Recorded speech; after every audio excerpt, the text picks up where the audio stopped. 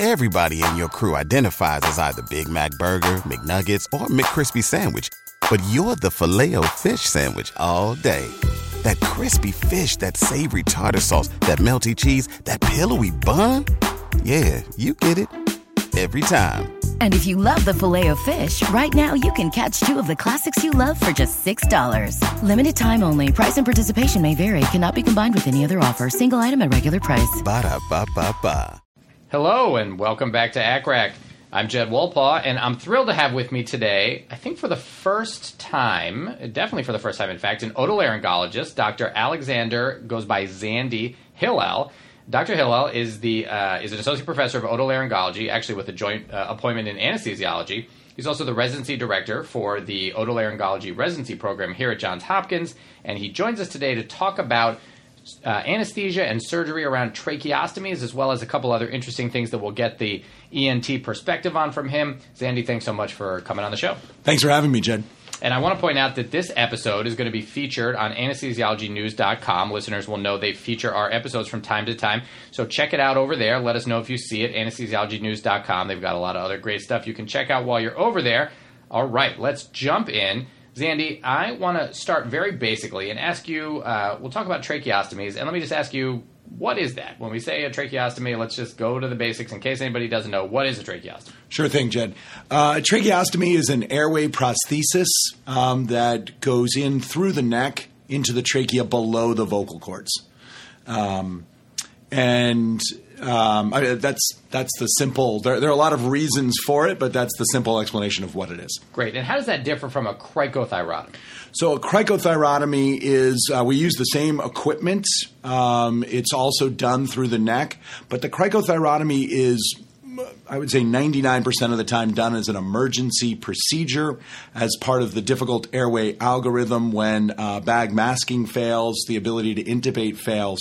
And the cricothyrotomy is unique in that the incision and the tube is going through the cricothyroid space, which is a space that on most patients is very palpable, and you can access it quickly in an emergency setting. And what is it about that makes it not an ideal choice for a non-emergency setting? In other words, why don't we just do cricothyrotomies on everybody? Why did patients get tracheostomies instead? The big reason for this is its proximity to the vocal cords. And depending on the individual patient's anatomy, the tracheostomy tube or the cricothyrotomy tube, if it stays in that position, can actually cause injury to the vocal folds. So we therefore like to have these more semi-permanent or sometimes even permanent tracheostomies further away from the vocal folds so as to limit potential injury to them and allow the patient to use their vocal folds to phonate or to speak to generate voice later on in their care. Great. All right. So the tracheostomy is done inferior to the cricothyroid ligament, and it's done at any certain level. Is it always tracheal ring number 2? Or yeah, I think that as we as a general rule, we like to stay at least one ring away from the cricoid. I think you'll hear some people say they like to be between rings 2 and 3, but I think anywhere between 1 and 2, 2 and 3, some people probably even go to between 3 and 4. Great. All right. And what are different ways to do this? I personally have participated, and a lot of our anesthesia colleagues out there will have participated in percutaneous tracheostomies. I'm sure there's also open tracheostomies. Are there other, or are those the two main techniques? Those are the two main techniques. There's probably some hybrid versions of that, although they would still be a percutaneous tracheostomy just done in the operating room, using that technique. Right. And when would you use one versus the other?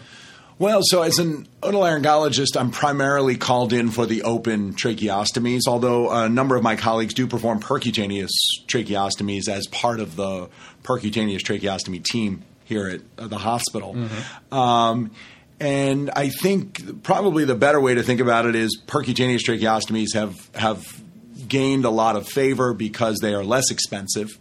They don't require transport of what are oftentimes critically ill patients. And they can avoid the difficulty of obtaining OR time, which is usually in high demand. and then therefore patients can be treated sooner, so that the tracheostomy can be placed sooner through a percutaneous technique. Great. Now, when we think about an emergency cricothyrotomy, that is almost always a patient who is close to dying. That's why they're getting it. They can't get an airway, and so they're unlikely to be fully awake. But awake tracheostomies are done. Yeah. You want to say a word about that? When would you do an awake tracheostomy? So awake tracheostomies are generally done in the case of an obstruction of the airway, usually at the level of the vocal folds. Squamous cell carcinoma of the larynx is probably the most common cause. In certain cases, some people who have bad intubation trauma to their vocal folds where the vocal cords don't open, posterior glottic stenosis or laryngeal stenosis, may also benefit from an awake tracheostomy simply because the managing team, the anesthesia team, and usually the otolaryngology team don't feel like you can safely place an endotracheal tube through the vocal folds or through the obstruction of the vocal folds. Right. And so we think, therefore, it's not safe to put them to sleep, therefore you do it away. Right. And I guess the third time that I would think about it would be in a trauma to the laryngeal cartilages, penetrating trauma, such as a gunshot wound. Okay. Now, when we think about from our end, from the anesthesia side, what do you need? What role do we play when we're working with you on, let's start with a percutaneous tracheostomy? So I guess in a percutaneous tracheostomy situation, we're working very closly. Yeah. There's obviously the sedation component that anesthesia is managing. In addition, in many situations, most percutaneous tracheostomy is felt to be more safely performed with bronchoscopy to verify position. And that is, in most cases, performed by the anesthesiologist. So it's really a dual role where anesthesia is, in addition to providing the sedation and the general anesthesia, they are also having an assistant surgical role as well. Great. So we're going in with the bronch through presumably what is already an endotracheal tube. An endotracheal tube, yep. Looking for your needle coming into the trachea, showing you that so you know where you are. Right. And then kind of working closely to slowly withdraw the tube while you're coming in with your new tracheostomy tube. Is there, when we think about paralysis, is that something that you like to have for those percutaneous tracheostomies? In general, do you think surgeons want to have those patients relaxed? Does it depend? Is it a very individual decision? Does it matter? Yeah, I would probably I don't know that it's necessary. In certain cases, I generally like paralysis if the vocal folds might be involved. So I think it depends on how awake the patient is and how active they are. But I think it would probably be a surgeon preference. Okay.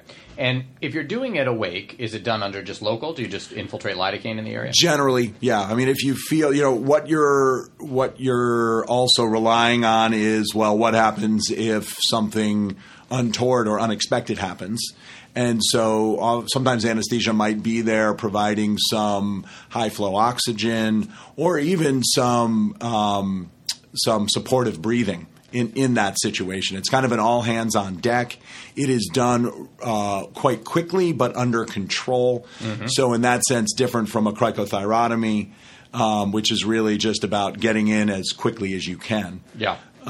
So in that situation, anesthesia is, I think in all three of these situations, right, it really is a team effort with close communication. Yeah. But an awake tracheostomy is one where you sort of have to anticipate both physicians, both teams need to anticipate that something unexpected could happen and need to work in concert if that is the case. Yeah, great. Now, there's some folks out there who are in anesthesia but are going to be at times, or there may be folks in emergency medicine who will be at times performing a cricothyrotomy in an emergency situation.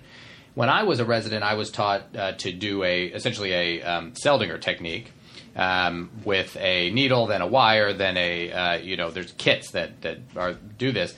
There's certainly been some papers recently in the past few years in the emergency medicine literature that kind of advocate for not doing it that way, for doing I think what they refer to as a finger bougie technique, or finger scalpel bougie.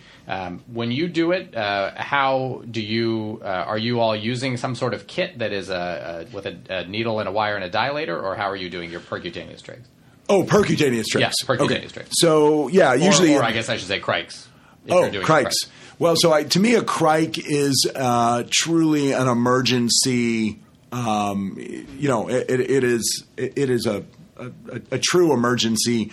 You probably have some small number of minutes or less than a minute to get an airway in. Right. And it is. I don't rely on a kit. I would ask for a knife, or hopefully we've anticipated that this. That our airway management may end up at the last step in the difficult airway algorithm. Right. And we would have a knife available. Hopefully you may have even injected some topical some local lidocaine with epinephrine to limit any bleeding. Yep. And then it's a quick palpate for the cricoid, almost a puncture technique or a quick slash with a scalpel to try and immediately get into the airway. Okay. You're relying on all of your senses. I mean, there was a case that I had where I made a big vertical incision, and it was the air whoosh that we heard in a patient who was obstructed that gave us the positive feedback that we had gotten into the airway. Yeah. And then it was a matter of just placing a tube through there. So, we talk about technique, and I think technique is important. It's more important in the surgical decision making.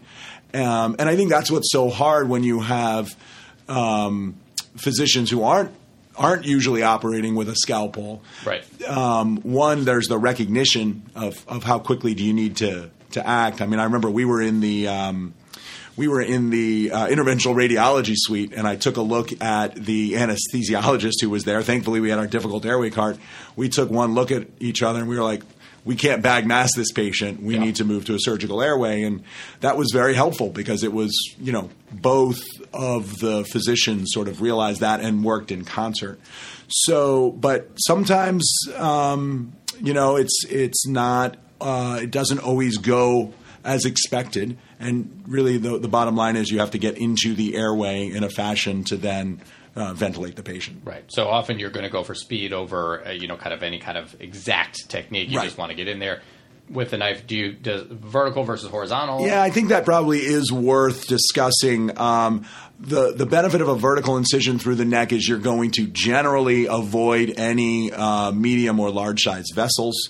If you make a horizontal incision, I've seen some where the great vessels have been entered. Yep. And then now you have a secondary problem, right? You have a big bleeding problem, which is presumably a second concern, but it's obviously interfering with your primary concern, which is getting into the trachea. So I would generally, in an emergency setting, promote a quick vertical incision. I think if you can palpate the landmarks, that's very helpful, and use your thumb to guide you. And then get whatever tube you have. It might be a tracheostomy. It oftentimes might be an endotracheal tube. Yeah. Okay. So you want to get something in there and start ventilating. Right. And are there, just very kind of basic common mistakes or best practices that you would recommend above and beyond that? Yeah, I think it's one, the big teaching point, I think, is keeping your cool and knowing that time will slow down in that situation.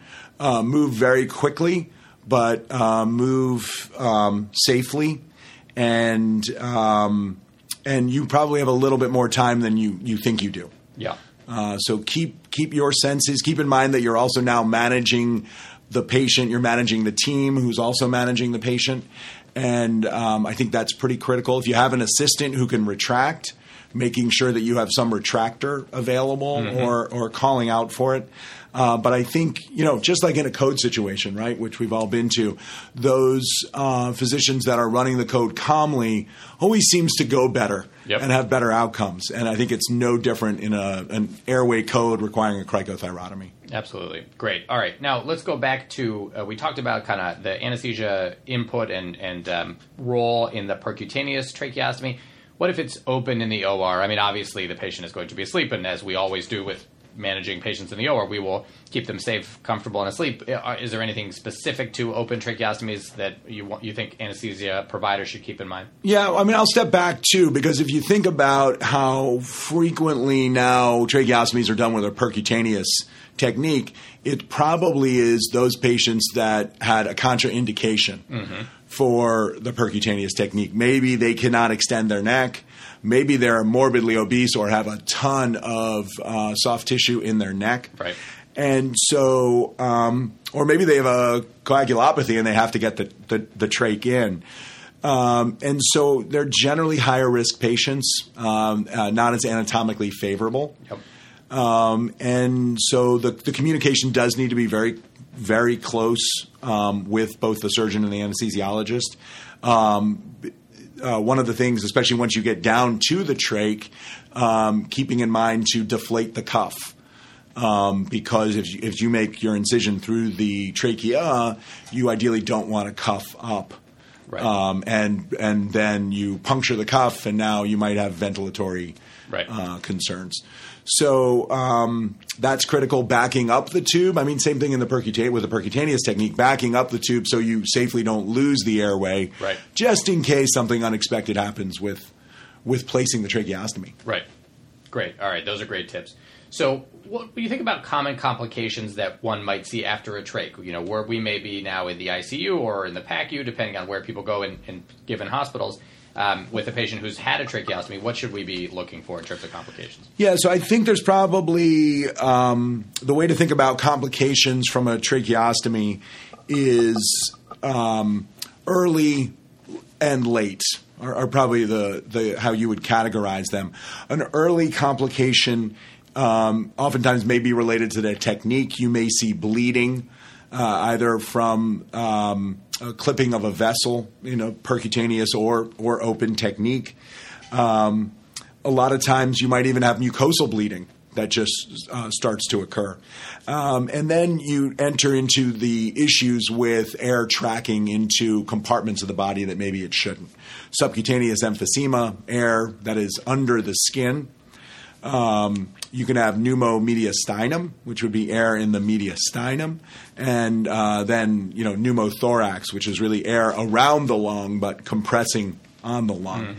And so those are the critical early complications. I think early or late there can always be a blockage of the trach, and that's important to consider. It's also the reason for the need for regular suction of tracheostomies that have just been performed. And then there's the other surgical complications of could you be injuring adjacent organs such as the esophagus, such as the great vessels. Yep.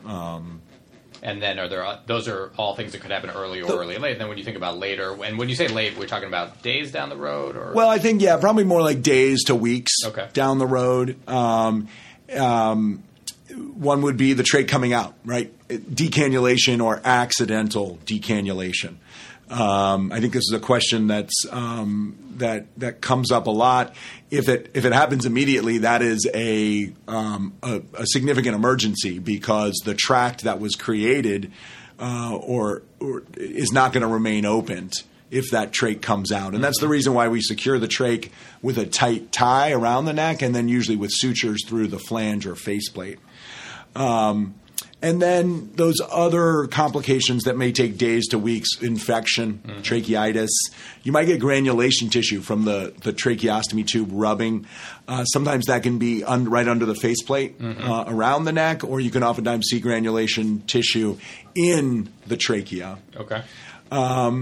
And then the windpipe itself could become injured. Maybe the cuff was overinflated and causes some injury to the cartilage, which then develops into tracheomalacia. There might be injury, and a lot of times we see it above where the tracheostomy sits, a deformity causing tracheal stenosis from the tracheostomy. And now we're really entering the late or delayed complications. And then connections, right? Tracheoesophageal fistula, connection between the trachea and the esophagus, thankfully very rare. Tracheoinnominate fistula, right? The big vessel that's bringing blood from the aorta and crosses right over the front of the trachea. And in very rare cases, if there's too much pressure, especially in someone who's had radiation and which has deleterious effects on the tissue, there can be a connection between the trachea and that vessel. And that's usually life-threatening. Yeah. And then I think we talked about stenosis as well. Great. All right. Now, let's say, because I think the one that, of those later complications, or I guess it could be early or late, but that potentially we would need to act on sooner rather than later would be the tube coming out, right? I mean, that could be an emergency if the patient can't ventilate without it in.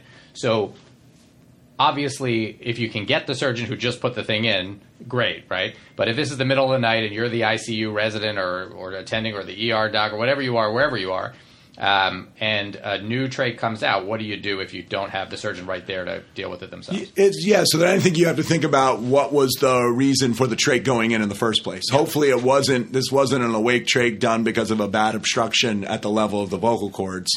And what I would recommend in that situation is treat it like somebody who's got respiratory failure.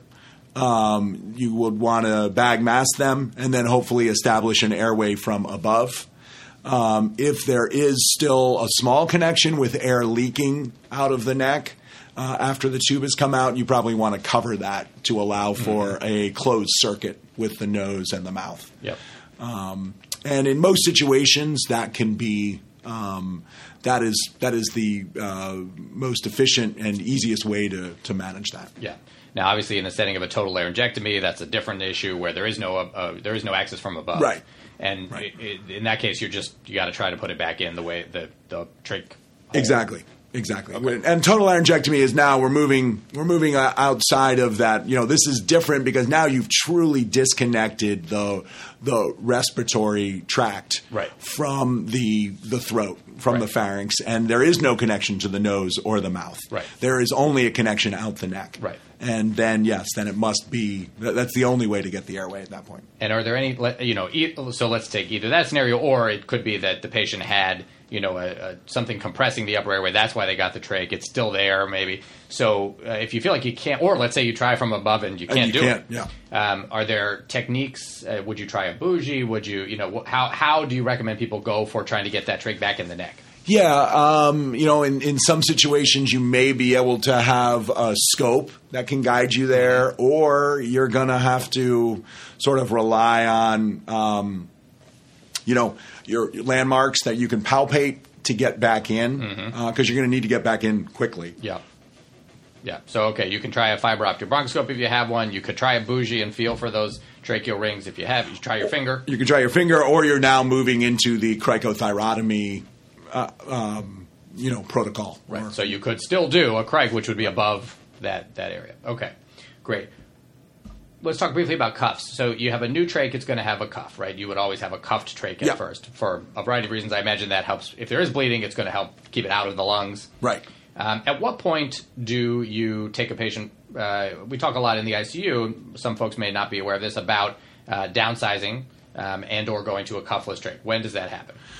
Well, so I think it depends. I mean, if we think about why most tracheostomies occur, and obviously coming from the otolaryngology perspective, we are probably in the minority, right? We're doing it for airway protection because of a big head and neck cancer excision, or we're doing it because of some bad tracheal or laryngeal stenosis.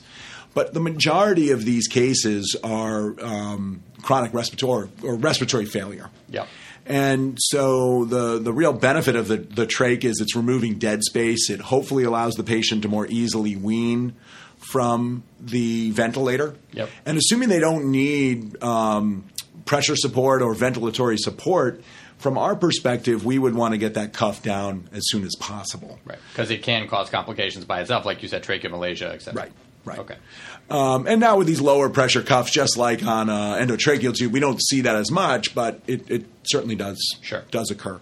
The other benefit now is once you've deflated the cuff or gotten a cuffless trach in, you can allow the patient can phonate because usually air can flow around the outside of the trachea tube within the trachea and go up through the vocal cords. Now, sometimes that has to require a downsizing in order for there to be right. So how far out? Let's say a patient they're fine. They're breathing not on the vent. They're just on trach collar. They're not requiring support from a ventilator. How far out from the initial surgery would you downsize a trach? Yeah, I think it's somewhat surgeon dependent. I think it's probably a tract. You want to make sure the tract has formed or mostly formed. Some people are, I generally have a rule of about 5 days. Okay. I think probably the range of 3 to 7 days would be a somewhat normal range.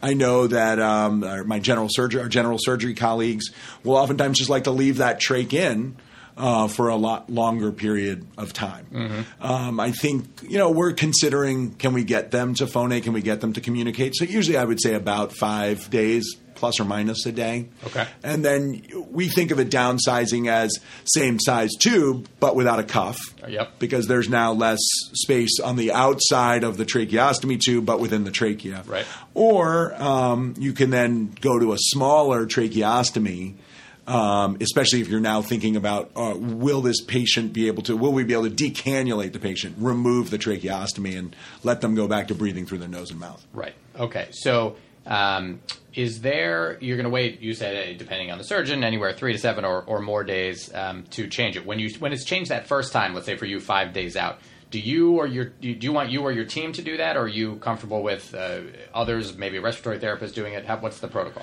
The protocol in this hospital is that our team performs the first trach change. Okay. And we do it in about 5 to 7 days. Okay. After that, assuming it's not an upsizing, then respiratory therapy can do it. Okay. Personally, my personal feeling on this is that if somebody is experienced and somebody knows how to get themselves out of trouble, they are capable of doing a trach change. Yep. Okay, great. So another thing, we sometimes have patients who get a cricothyrotomy and emergently, and now they are in the ICU. Should that patient be changed to a tracheostomy if they're going to need? I mean, if they can come out the next day, probably doesn't matter. Right. But let's say they're going to need ongoing support. Should we keep the cric or should we revise it for a trach? Well, I think there's a study. I think it came out in 2010 looking at the concept with a cric is that the longer the tube is in through the cricothyroid membrane, that it will put the patient at higher risk for stenosis. Mm-hmm. And in this study, they did not find high rates of stenosis. I'm not, and then they therefore concluded there is not a rush to convert from a cricothyrotomy to a tracheostomy. Mm-hmm.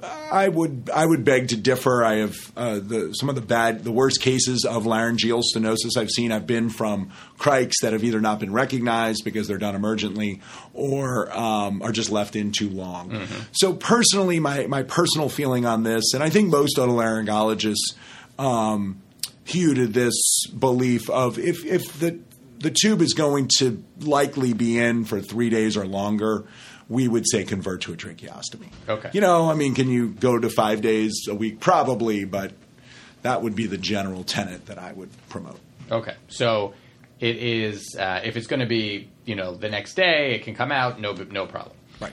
Speaking of coming out, so a patient has a trach and they're doing fine. There's kind of two paths, right? One is they may not need it at all, like you said. They may be ready to breathe through their nose and mouth, in which case, is there any do you just take it out and it heals on its own? Do you need to actually apply any kind of patch to the neck? How does that heal up? So there's a capping protocol, and which would be the best way to test can the patient breathe comfortably without a trach, where we basically will cap the trach. It's usually the smallest size trach that we can find, most frequently a 4. And that will be put in. The patient will be capped. Our protocol within the hospital is to cap them for the day, uncap for the first night, and then the next day move to continuous capping. If they can make it for 24 hours in a row, we feel quite comfortable the tracheostomy tube can be removed safely.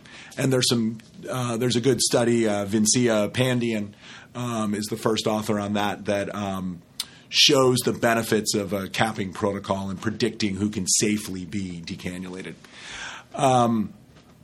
Once you've decided to decannulate and remove the trach, there is still that hole in the neck. Yeah. And without pressure over the hole when talking or coughing, air is going to continue to leak out or come out.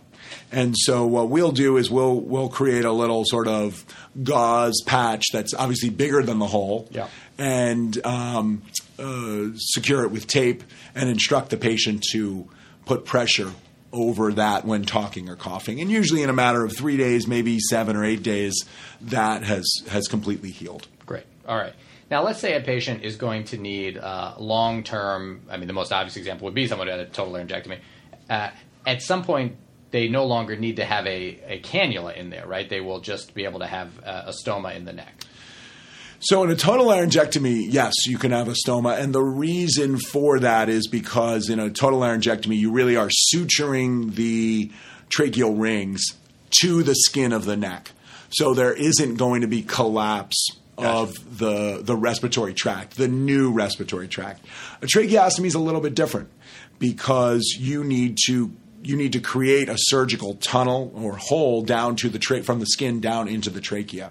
And without a tube, that soft tissue and skin will want to close. Okay. Sort of like a PEG tube might. And so that's the reason that tracheostomies in general are tracheostomy tubes are left in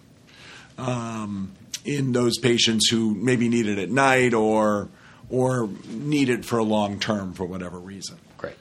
All right, so let's talk about different types of trachs. We hear a lot a 6-0 Shiley or you mentioned a 4. Are they just different different brands, or are there different styles, and how do you know who needs what? Yeah, there are different brands and different styles, and they all have slight differences. I think if you were to break it down, the concept of a trach is to have the largest inner diameter with the smallest outer diameter, because that outer diameter is what's taking up space in the trach. It's what's going through the neck. And it's the inner diameter that you're truly breathing through. So a narrow inner diameter, it's like you're breathing through a straw. The other key parts to the trach is the cuff, as we talked about, because especially in patients who may need to inflate the cuff at night because they're on a ventilator, mm-hmm. Some people will use foam cuffs, which are generally thought to be a little bit more delicate to the adjacent tissue. And then the third key part is the faceplate or flange. Many companies have now gone towards more of a softer plastic, mm-hmm. so it will create less irritation to the skin, less erosion or ulceration of the mm-hmm. skin around there. And then there's the key concept of an inner cannula, which is really the whole premise behind a trach, right? It's a safe airway because there's the inner cannula that if that becomes obstructed, if the tube becomes obstructed, you can quickly remove the inner cannula, and you now still have a tube that's going into the neck. Right. So they can breathe. And so that inner cannula and its relation to the outer cannula are pretty critical, and that's where you'll see some of the differences. Okay. A Bavona trach is a very flexible trach. It doesn't have an inner cannula. So the danger with the Bavona trach, you can adjust its position. As I said, it's very flexible and it will bend accordingly. But if there are secretions that build up, your only choice is to remove the whole trach in an emergency. Mm-hmm. The most common company is probably Shiley. And what's nice about their trachs is they have inner cannula that's very tight in the outer cannula. So you sort of will help achieve that ratio, mm-hmm. or that relationship is probably a better term of larger inner cannula diameter to smallest outer cannula diameter. Right. And then there's the Portex trach, also a very good trach with a very soft faceplate, but their technology doesn't seem to have as much. It's not as tight, the inner cannula going in. And then I would probably be a little remiss if I didn't mention Jackson metal trachs, which seem to be pretty rare, or rare more. They're a lot less frequently used these days. Because they're really permanent, and you can take them out, you can clean them and put them back in. But in general, I think as most medical devices have moved, or I shouldn't say medical devices, most prostheses have been moved to more disposable. It's just they have sort of fallen out of favor. What's nice about the metal trach is they can be made very thinly, and then they're also low profile in the neck. Yep. Okay. Well, that's great. Now, these patients. Here, certainly, I think the protocol is they always go either to an ICU or to some particular kind of step-down beds. One obvious reason would be just if it falls out, you want to be in an acuity level where that would be noticed quickly. Are there other reasons why these patients need to be monitored closely? I think the most important is probably just the intensity of the nursing care in those first 24 hours. And is that around suctioning? Suctioning, right. And that's the big thing. I think our post-op trach orders require suctioning every hour. It's a PRN, right. So if they don't need it, we don't do it. But some patients need suctioning every hour, and that's just not something that a floor nurse can really manage. And why is that? Why is there such a high suctioning need postoperatively? Well, I think you've now made a connection from the outside to the inside. The tissues are apt to secrete, serous fluid. In addition, you have cold air. Right, the air is not going through your nose and mouth, which both heat and humidify the air. Yep. And through the trach tube, even with a ventilator, the air is not as warm or as well humidified. And so that creates irritation of the tracheal skin and creates more secretions. And then over time they adjust and it no longer... Right. Okay. Right. So, great. Most patients adjust. Yes. All right. So great discussion of tracheal surgery. Let's talk about laryngeal surgery, which I think is actually more of your personal practice. So this is now where you're operating on or very near the vocal cords themselves. Yeah. Often this means you can't have an endotracheal tube in place, not always, but often, while you are actually operating. So how does that work? How are we able to oxygenate and ventilate a patient when we can't have an endotracheal tube in? Yeah, and so, I think in most vocal cord or vocal fold procedures, there's probably enough space, thankfully, because the lesions of the vocal fold are so small. But I have a large surgical practice in stenosis or fibrosis of the larynx or the trachea. Yeah. And in that situation, we are literally operating on the area that usually the breathing tube sits in. Yeah. So there's a few different ways to manage that. One is to share time between what the patient needs from an anesthesia perspective and what the patient needs from a surgeon's perspective. And so you can remove the tube and have some short period to operate, intermittent apnea or intermittent ventilation. Yep. And then the tube goes back in. There's also jet ventilation, which are very small. They're usually about 4 millimeter outer diameter tubes that can be placed. And as long as they don't take up space for the surgeon to operate through, you can, in most situations, ventilate the entire case. And then it's not really interfering in the surgical field. Yep. So that's another option. One that I've learned from an anesthesiologist actually at Bayview Hospital is something called high flow oxygen or apneic oxygenation. And I think that's had something of a renaissance recently. You see it more certainly in the ICUs, with the high flow nasal cannula or Thrive. Yep. But in the OR, I will sometimes, if I'm operating on the trachea and it's for a short case of about 30 minutes or less, I will just push high flow oxygen through a nasal trumpet in the nasal cavity. And it's usually about 12 to 15 liters per minute of 100% oxygen. And patients get enough gas exchange. Certainly the CO2 builds up during the course of the surgery. But in patients who are not obese, don't have a lot of chest mass, and really have healthy lungs, they weren't smokers, they can get by for 30 or 40 minutes and maintain their oxygen levels, which in most cases is enough time for us to do what we need to do on the larynx or the trachea. Right. And certainly even if it's not that long, you can buy yourself more time than you would have had with total apnea. Right. Now, is the basically what you're doing is hooking up you're putting in a nasal trumpet, you're hooking up your tubing through essentially an endotracheal tube connector. Adapter, right. Yep, and then hooking that directly to the nasal cannula. Yep. And then giving them high-flow oxygen. Now, is there any concern about airway fires pumping 100% oxygen in there or not? Well, I think, yes, certainly. And I think anytime I'm using a laser in one of my cases, we are dialing down the FiO2 to about 30%. Yeah. And the benefit of this technique in really lowering the risk of airway fires is there's no fuel, there's no endotracheal tube that can catch on fire and stay on fire after the initial spark. Right.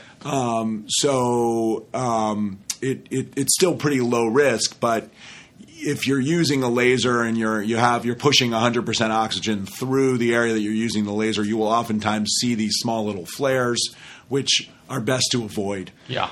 To really eliminate the risk of airway fires, which nobody likes. Absolutely. All right.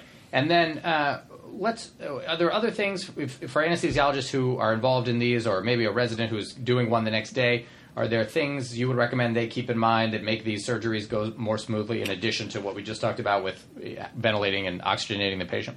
Yeah, I mean, I think it's a different perspective. It's a different relationship when you're the anesthesiologist working with sort of an airway surgeon or a laryngologist, right? I mean, first off, we are operating where you're used to having the patient's head. Yep. And right then and there, it is, we're stepping on your turf. The surgeon probably feels vice versa.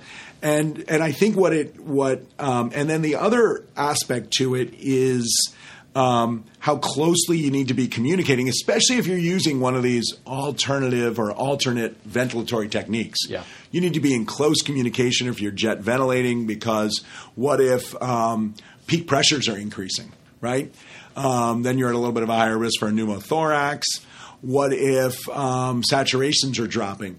So there's really very close you're really working together in the same area. Anesthesia is allowing me to operate in your realm, and then the surgeon in those cases is also pretty critical to how do you ventilate the patient safely. I had one interesting case in a patient that I was operating on. I operate on this patient every 3 or 4 months, and so I know her lung physiology, and she's somebody that we usually perform high-flow oxygen on. She actually, we could never get her stats up above 95. It was an odd situation where it was myself and the anesthesiologist were discussing this. Mm-hmm. I noticed that this is not our usual respiratory physiology, and he started looking through her medication list. Because what was running through his mind was, well, maybe she's got methemoglobinemia. And sure enough, she was recently put on Dapsone. Huh. So I think it was a good situation. I can't think of the last time an otolaryngologist helped to diagnose somebody with methemoglobinemia. That's right. But I think it's, we're stressing the respiratory physiology in some of these cases. We're doing it safely, but we're stressing it. Yeah. And so I just thought that was a good example of a rare, medical diagnosis that that we were able to arrive at pretty quickly by, through teamwork. Communicating, yeah. So communicating, of course, always key. Certainly, as you point out, in these surgeries where we're both very, very focused on the same area, right. Got to have good communication.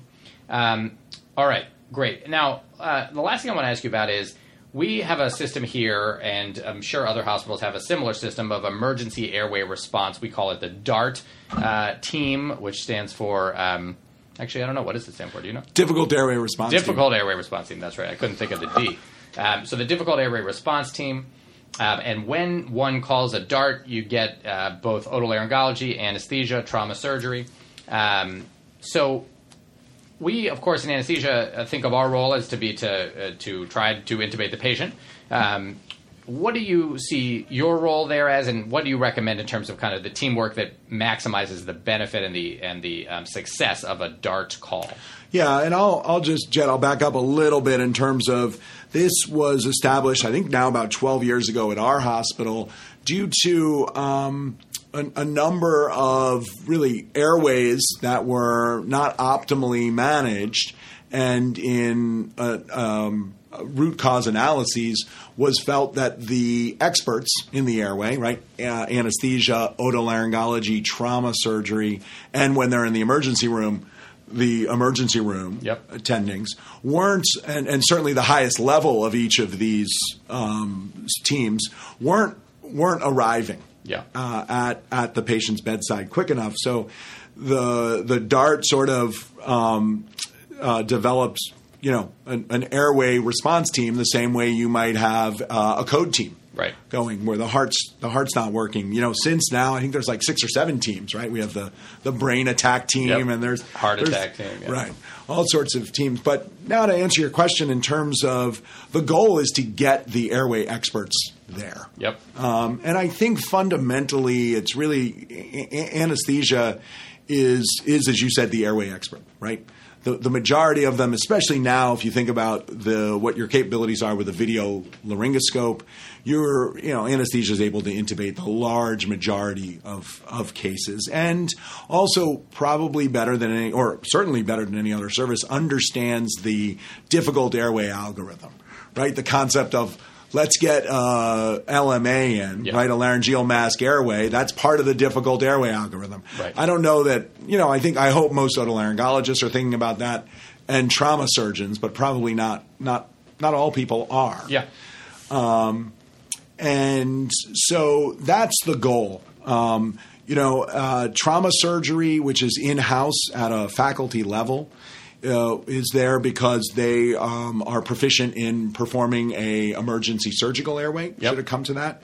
And then otolaryngology was included because they were being called, before this team was developed, they were being called for some of these difficult airways. It was before there were video laryngoscopes, because of our techniques with tubed laryngoscopy, which is different than your blade laryngoscopy, a Miller or Mac blade, which is helpful if there's edema in the airway or bleeding in the airway, which is probably responsible for a significant percentage of these difficult airways. Right. So, and this is like a Hollinger?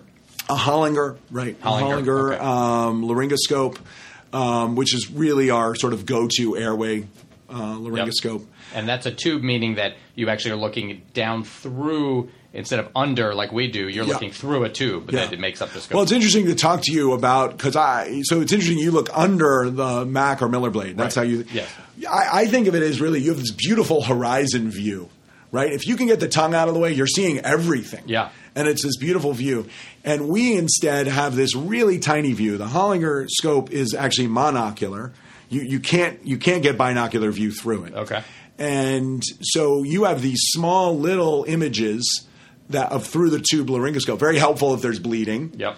But not so helpful in terms of if there's difficult anatomy or to know exactly where you are. And so you almost have to rely on your knowledge of the anatomy and how to get to the larynx. The other benefit of the Hollinger is the anterior aspect of the scope is flanged up. Mm-hmm. We oftentimes talk about an airway being anterior or a larynx being anterior, and this was designed with that goal of getting there in the design of the scope. Yeah. So a lot of times if you can just place it, it's going to guide you where you need to be.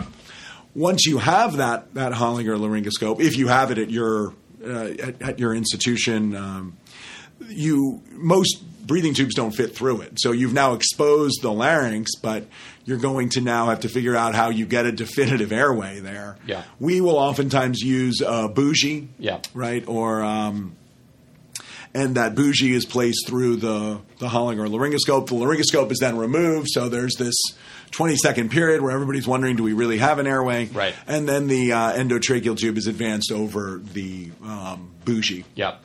Okay, so that's a nice technique. So, I think from my experience, and I think you'd probably agree, that the nice thing about these DART team calls is that you get the experts there, and then, sometimes you don't have any time, but often you do, and you can kind of come up with a plan. If the issue is, and often it is. We don't know for sure, but it might be a really difficult airway, or there's a history of it, but we don't know what it's going to be like this time. Then often it's the anesthesiologist will take a look, and if they can get it in, then great. But if not, then you've got the backup right there, which might be, and it depends on the patient, you taking a look with the Hollinger, and if that doesn't work, the trauma surgeon doing the Craig. Right. And so you've got all of that ready to go. And what's more, I think having multiple minds, as long as they're communicating well, right? We talk about this a lot Yes. with our respective residents.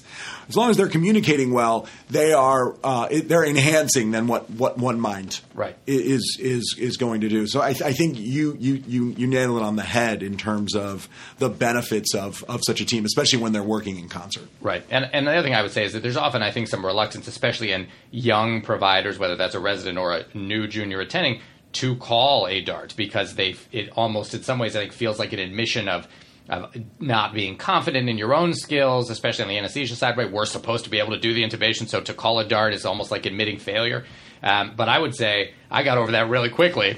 And it is so, I would say if you're in doubt, it's much better to call the DART team and not need it than to realize after you've tried and failed the intubation that now you need to call it and wait 5 minutes while you're desperately trying to oxygenate a patient who you may not be able to oxygenate. So if you're unsure and you have a system like this, take advantage, call it. I've never had a trauma surgeon or an otolaryngologist show up and say, Walpole, what are you doing? Why'd you call me? Right? People are happy to be there and lend their expertise or just be on standby in case it doesn't go well. Yeah, I agree with that, and it's funny hearing you say that. It's taken me a number of times to also put that in my algorithm, right? Like it might be one of my patients, and I'm thinking, well, I'm the difficult airway expert in otolaryngology. I'm here, but now the first thing I do is say, let's call a DART. Yeah. And it's helpful. Very helpful. No question about it. And the last thing I want to say is that you and I kind of collaborated on something that's been really interesting and successful, which is an elective where we've had our residents go to your clinic and get to do some kind of high volume practice in awake laryngoscopy, something that you guys do all the time. And what we found is that our residents find this really useful to help them learn the anatomy and the approach to awake intubation, something that just happens less and less because, as you mentioned, with video laryngoscopy, it's just less common that we have to do an awake intubation. And so I would suggest for anyone out there thinking about this kind of thing, get your ENT and your anesthesia folks together and think about doing this. We found it really successful and a real benefit, and I think both the otolaryngologists and the anesthesiologists have found this to be a neat, fun collaboration. Yeah, I would agree with that. I would agree with that completely. Great. Well, Zandy, thank you so much for coming on the show and for being a great colleague. Thanks for having me, Jed. All right, that was fantastic. Thank you, Zandy. I hope everyone found that as useful as I did. Go to the website, acrac.com. Let us know what you thought. If you are often in these surgeries or you have questions that weren't answered, let us know. If you have thoughts on different ways to do this, different ways to do a crike, let us know so we can all learn from what you have to say. If you are a fan of the show, please consider going to iTunes and leaving a comment and a rating. It helps others find the show, even if you've already done it. If it's been a little while, you can go back and do it again. It does count again. And if you're interested in supporting the making of the show, please consider going to patreon.com/ACRAC. That's patreon.com/ACCRAC, where you can become a patron of the show. Even if it's just $1 or $2 that you pledge, it makes a big difference, and we really appreciate it. If you prefer to make a pledge when and where you want, you can go to paypal.me/ACRAC. That's paypal.me/ACCRAC, and you can make a donation in any amount at any time that you'd like. We really appreciate it. Thank you so much to all of you who are already patrons or already have made donations. We really appreciate it. All right. That's it for today for the ACRAC podcast and Dr. Zandy Hillel. I'm Jed Wolpaw. Remember, what you're doing out there every day is really important and valued.